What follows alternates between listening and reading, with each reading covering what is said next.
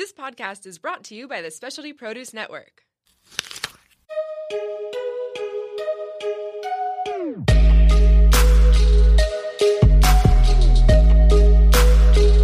Welcome back to another phenomenal episode of the Sober Life Audio Experience. What's up, Roman? Hey, what's up, Brian? We're back in the studio. Yes, we are. And today I'm excited. We have another wonderful guest coming all the way from Ramona. On the east side. Yeah. Oh, that's the old Sublime song. Yeah, I'm really excited too. We've got a kind of a pioneer in the industry. What? This is going to be a fun show. Yes, as always. Mr. Robbie Bauer. Hello. Hi, nice to meet you. What? Formally, I guess. Yes. What's up, Robbie? Thanks for coming in. Thanks for being a part of the show. Sober Life Audio Experience. It's been a show that we've been doing for a couple months now, and it's so great that we have the opportunity to come in and talk to some people that are really doing some big things in that community. So I'm going to just let the cat out of the cage here. Robbie is the executive director at a local detox facility here in town, and he, I would say, is on the front lines, working with many struggling alcoholics, drug addicts coming in on day 0, day 1, withdrawals. I mean, the whole 9. Yeah. So this is going to be a lot of fun. yeah. So before we start any show with the guests, we always ask 3 magical special questions. Are you ready? I'm ready. All right. Question number 1. What is your vision? Vision. Well, I think largely in this industry, we've been fighting a battle that we've been largely losing, and I say that with heaviness on my heart. I say that because although we've been successful at treating individuals for this illness, we've not been successful at keeping them treated long term. There's a high recidivism rate, as you guys I'm sure are aware. Yeah. And as a result of that, you kind of putting your brain to the stone, so to speak, and starting to think, well, how are we failing?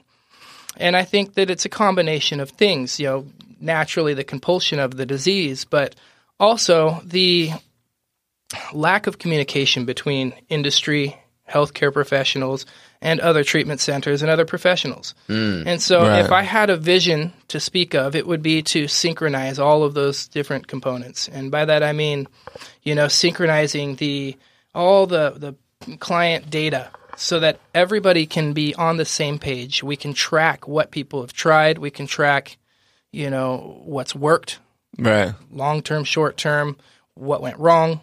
And if an individual checks into another treatment center, they have all that information readily available, and we can attack this as a team, as opposed to attacking this as an individual facility. So sharing the data and kind of gold mining what's available, making it, possible for everyone to see. Yeah. Collaboration. And, collabing. Yeah, Okay. working together. Yeah, there's a lot of that happens here. You get a lot of professionals that are here, and we work together to help somebody. Right. But, it's only to a certain degree. And I think if we were able to, for instance, take health information systems like EMRs and EHRs and get that information into some kind of a database. And I know there are some guys that are working on this out there right now. So just basically getting that out, actually implementing it, and then, making a change in health policy, because it's the only way you're going to get people to, comply with it. Is Right. to change the law. Yeah. Isn't that a fun hurdle right there? It's a big vision. Yeah. Yeah. That is a big vision. Awesome. So, Cool. Robbie, and we're going to get a little deeper into that, I imagine, Yeah, as for we sure. go. But question number 2, what do you love? What do I love? Well, I think we'll stick to professionally at this point. There are many things I love on this planet, on this earth. But, I love helping people. That's why I'm here. This is an exhausting job. It's, for example, I've been on call 24 hours a day, 7 days a week for about 4.5 years now. Yeah. No real reprieve.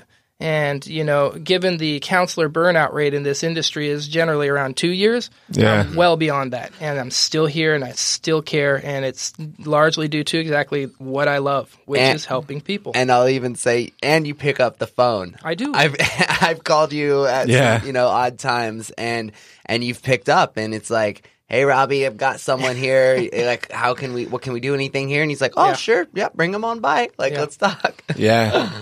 So That's big. That's awesome. I want to You acknowledge love you for working that. with people. I do. That's great. Yeah. Question number 3, Robbie. One book that has greatly impacted or influenced your life.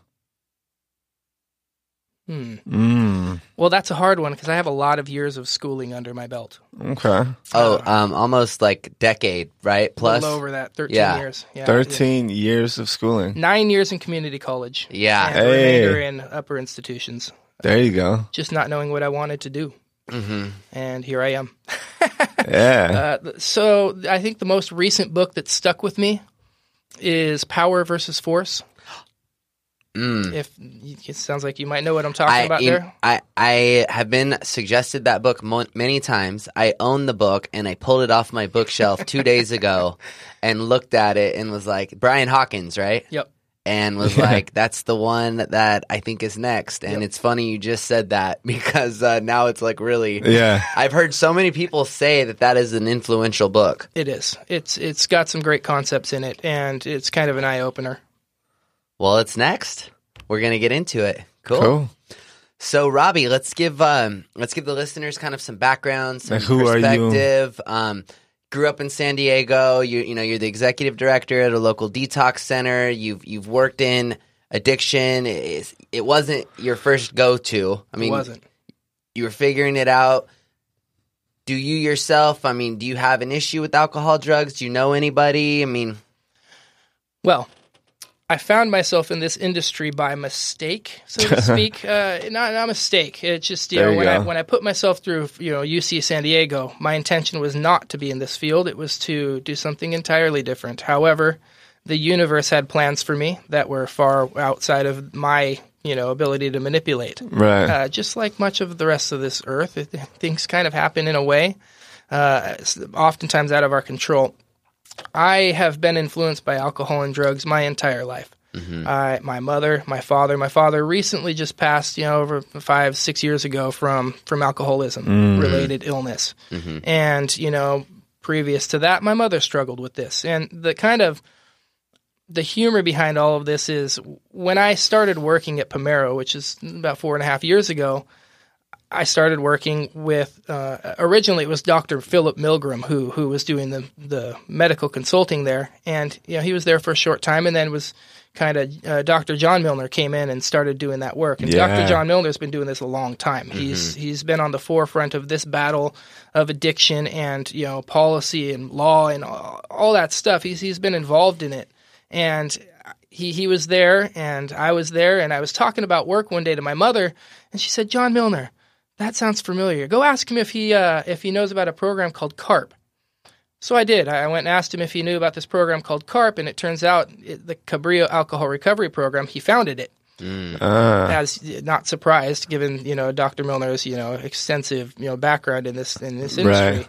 He in fact did found it. He treated my mother when I was a wee lad, and I was in that program with her. So Wow. I saw, Dr. Milner or someone, similar to him every day. I attended groups every day. At the time, I didn't know what was going on. I just Right. know that, there's like all these people getting together and they're talking and, these other kids, and they had us, kind of active, and they were, what it was is I was a child of alcoholism. And they were, giving it a go at treating the children early on. So, yes, I was compelled to work in this field through many years of, just kind of happenstance. And, so ultimately, yes, Dr. Milner treated me when I was a young child for being the child of an alcoholic. My mother's still in recovery to this day. I think she's got 30 plus years. nice. Wow. And, Cool. and I guess my ability to maintain some semblance of normal life, considering the genetics are there for me to also suffer with this, Largely probably due to my exposure to all this stuff in my earlier years. Right. So, Robbie, I've got a question for you. What are some of the patterns, some of the trends that you've noticed in detox and alcoholism and drug addiction, kind of, given your career? What are some of the things that you've seen, kind of pertinent or relevant, or that you've seen time and time again? Well, since the current eyes are shifted toward opiate, epidemic, I can honestly say I have seen a significant increase in individuals struggling with that. And I've also seen, unfortunately, a good handful of people over the last 4.5 years that are no longer here as a result of that battle. Yeah. People that we've seen, we've treated for the withdrawal of that substance. We've, worked with them to get them in a continuum of care, and unfortunately, ultimately, they lost that battle. Which kind of ties right into the first question you guys were talking to me about. Is how can we improve, or what's my vision? It's improving our efficacy. Yeah. Yeah. And that's based on, the results you've seen, the patients you've treated. Yeah.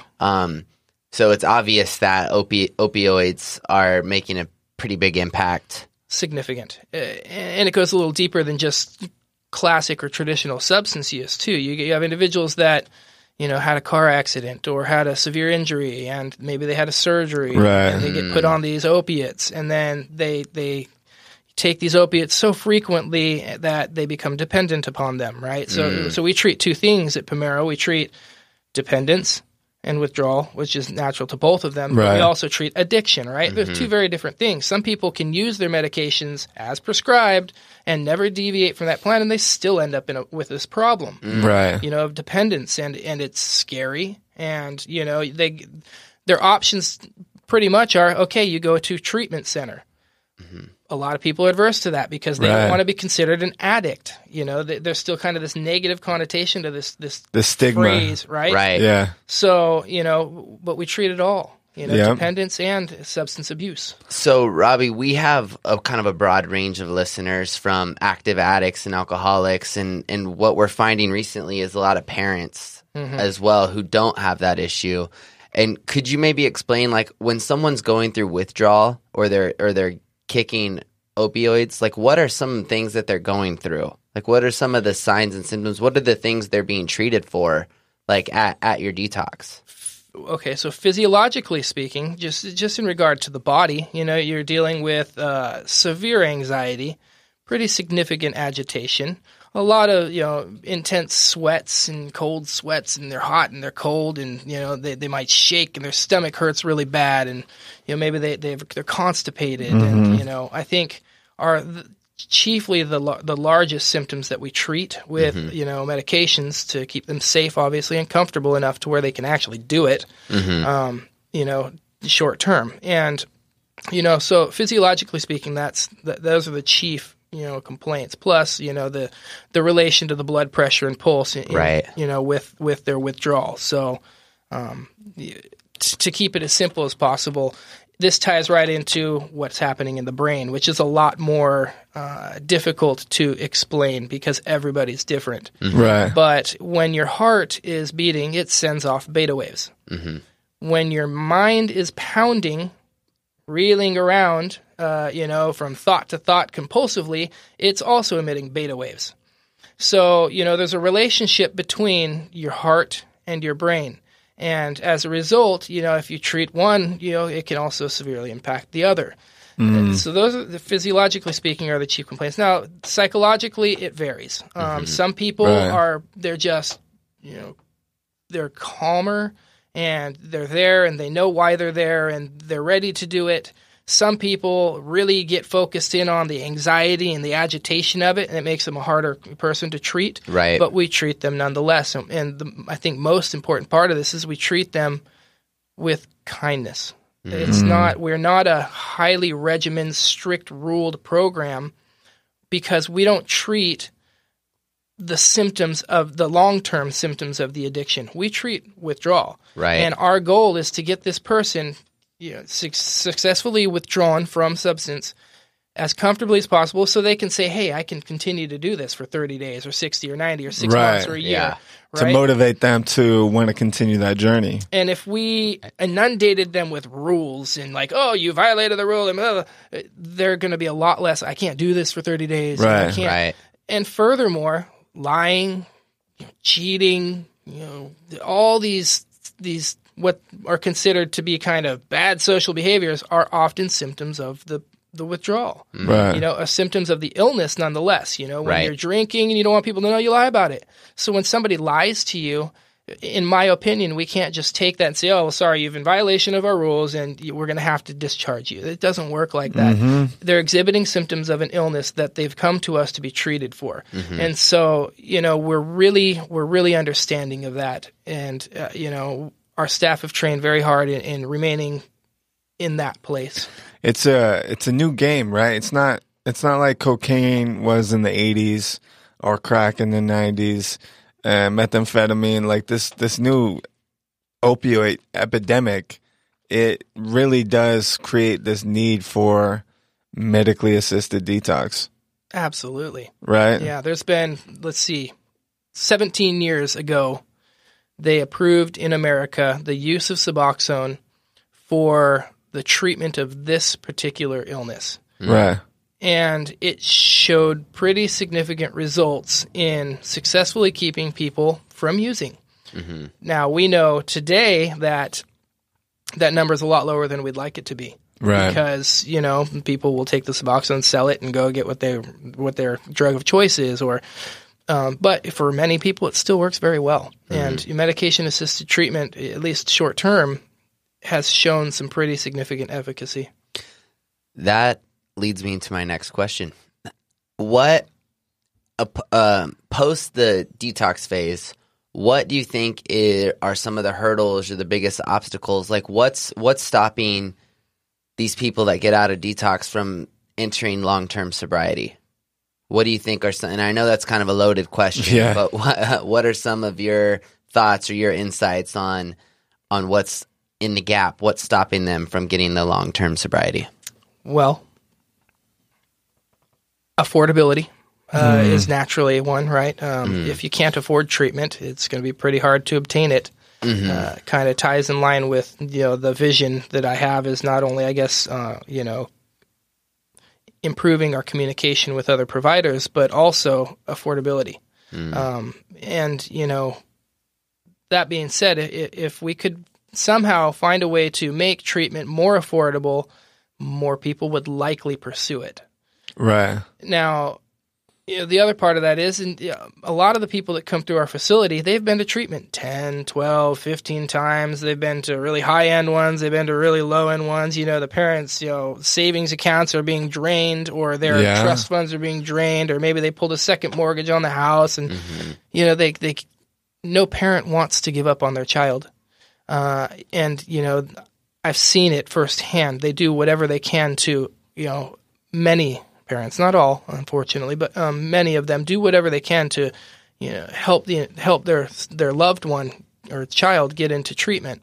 It's expensive, and they do it over and over again. And I think largely what another part that we're lacking on in this field is bringing that past experience in treatment and helping to integrate it into their natural lives. Right? People can live in an institution because they're not susceptible to their own compulsions. Right. But the moment you take them out of that environment and you put them back into the world where, everything's at your fingertips and you can go onto Craigslist or wherever and you can find anything and very easily, there's a failing there, and that's a pretty big hole in helping people into that long-term recovery. Damn. You said, this is funny. I was just talking to a client of mine the other day, and he was explaining to me this Craigslist drug dealing culture. This is absolute news to me. I'd never heard of this before. But he said that you can go on Craigslist and literally find any drug that you want. True. You're familiar with this? I'm very familiar with that. When did this start? Is this new? Is this newer development? Not that new. No? Craigslist has been around for a while. Yeah, it has.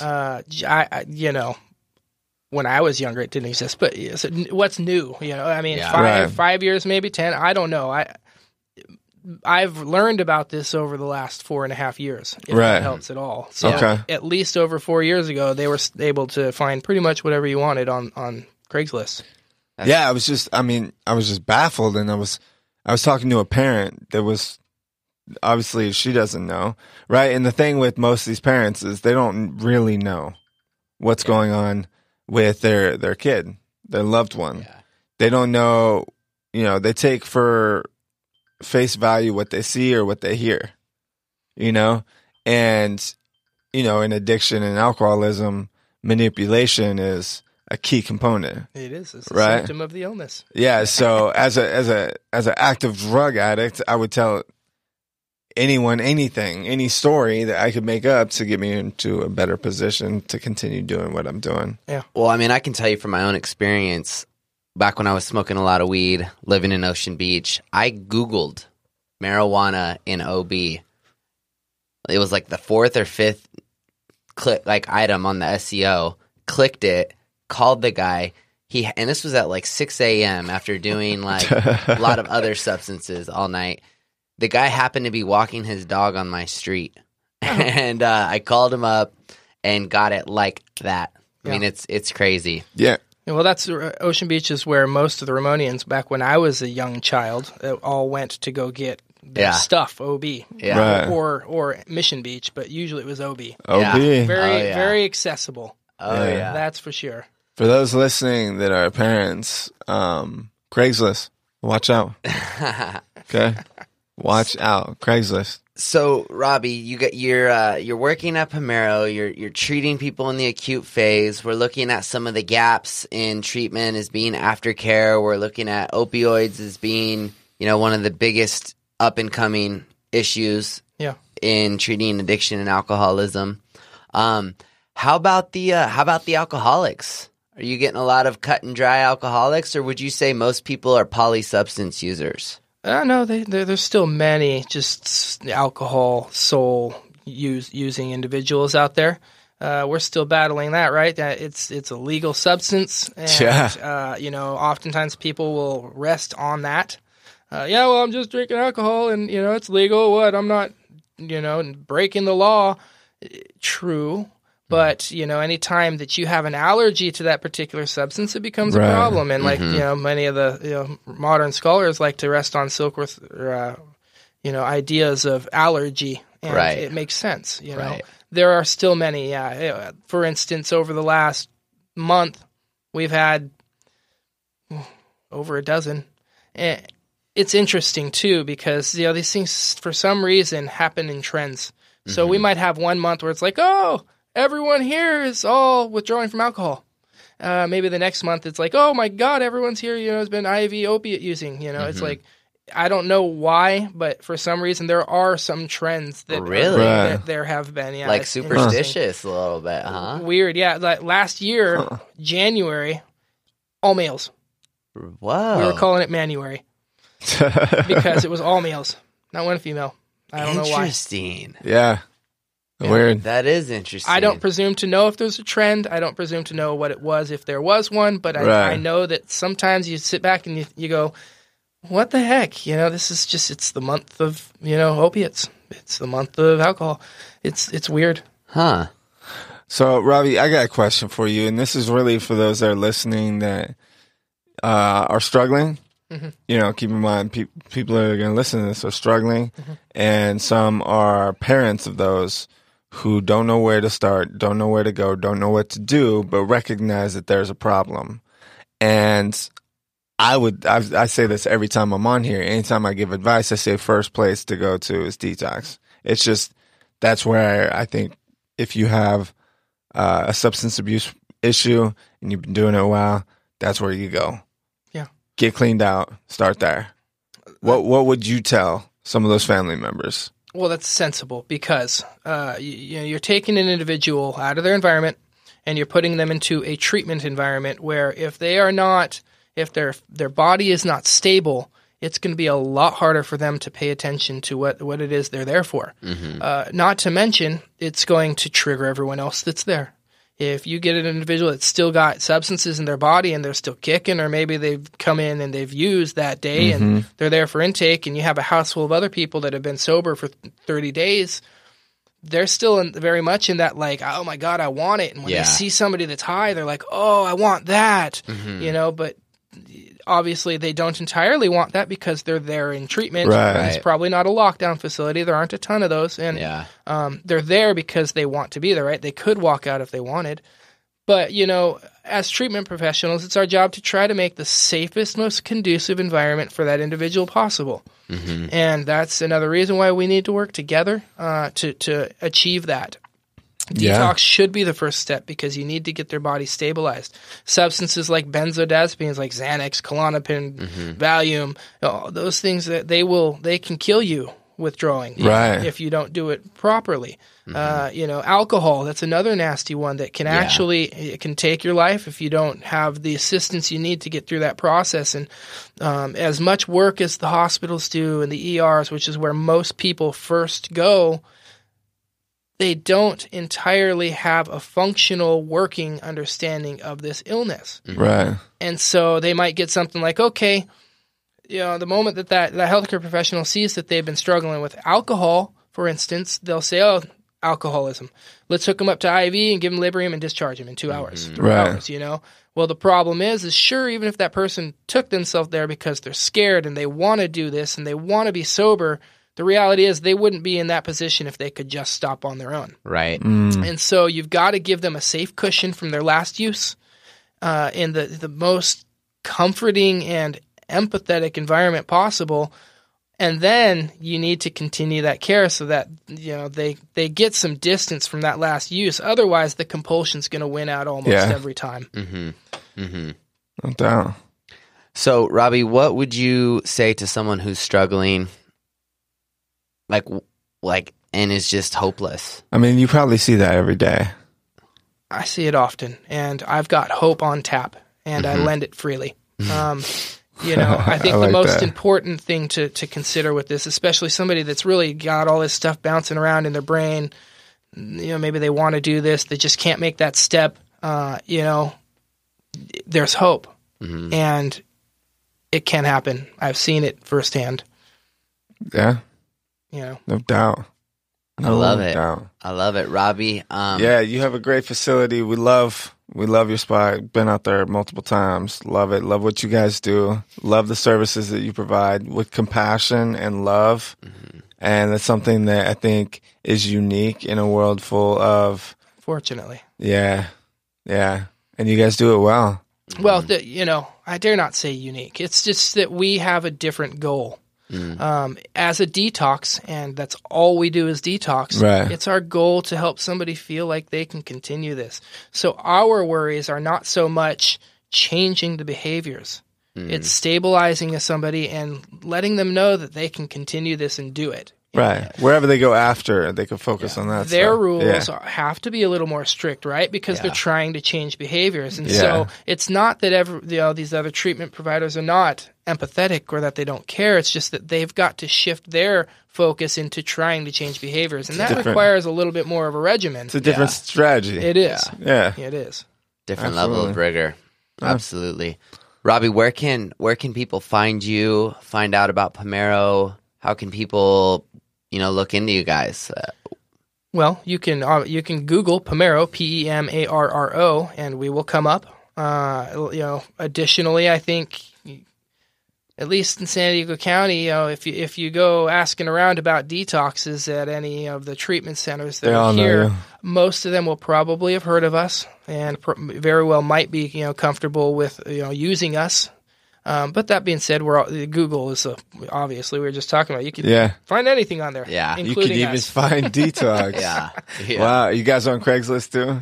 You know what's funny is we were just talking about advertising in the dark web. That's what Dr. Milner calls it, the dark web. Yeah. And we just were talking about advertising in the dark web. It's something that's not outside of the realm of possibility in the near future. Hey, that's not a bad idea. Interesting. It's That'd not be cool. a bad idea. Awesome. Well, right on. Well, thank you for coming on, man. Appreciate it. This has been very informative for the listeners. This has been a great conversation. Great to kind of get to know you a little more. Love what you guys do. We are big fans, and we will continue to be supportive in what you guys are doing and creating this and causing collaboration, because it's going to start with us. Yeah. You know, collaboration, I think, is the key to cracking this code of addiction and really getting those numbers, right? The success rate numbers and boosting them up, because right now it's unacceptable. Yeah, it is. You know, and it's not something that I could be proud of. No. But I could also say that I'm standing, and so are you, and we are together standing to up that level and to continue to keep setting the bar higher. Yeah, that phrase, "it takes a village," kind of comes to mind for me. It does. It really does. Yeah. You know, so we get to all be, tribe members and, in this village helping each other out. Well, it's a tough tribe, but, still here doing it. It's a good tribe. Hey, it's a good tribe. There's a lot of love on the other side. Yes. So thank you guys for listening and tuning in, Facebook and whatnot. This has been another episode of the Sober Life Audio Experience. Boom.